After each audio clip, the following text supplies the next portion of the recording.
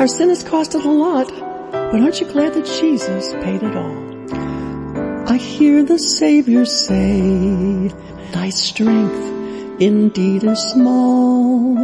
Child of weakness, watch and pray. Find in me your all in all.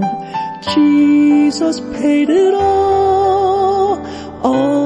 to him I owe. Sin had left a crimson stain.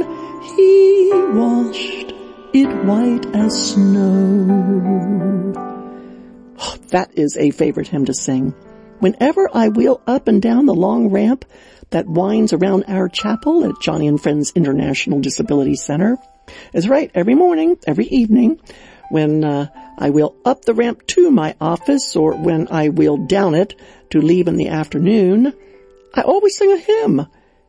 To me, it just sounds nice echoing in our large lobby, and because so many of my coworkers are in alcoves on the second floor near the ramp, sometimes it's nice when they chip in with a little faint harmony. But the other evening, when I was singing this beautiful hymn going down the ramp, suddenly I heard a lot more than just one or two voices. I heard a chorus of voices. And nearing the chapel, I looked up, and there, lining the glass railing on the second floor, were about 6 or 7 co-workers leaning over, all singing along with me. And it was so beautiful. It was like one of those flash mobs. I never expected it.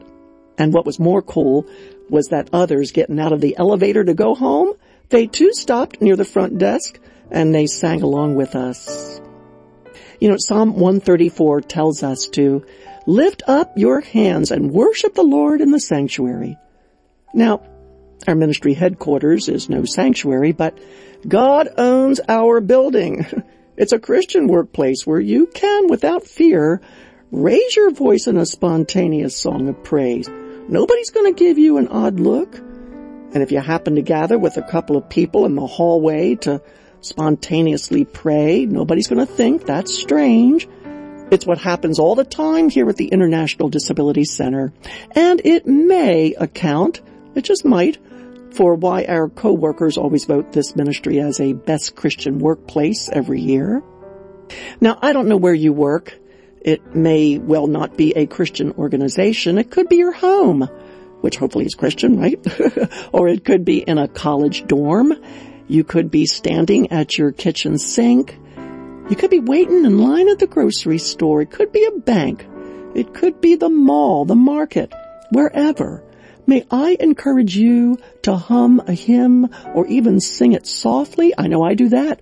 In the elevator, when I wheel into an elevator, there's sometimes 2 or 3 people, and there's no time to talk about Jesus, right? But I can hum Amazing Grace or even this hymn.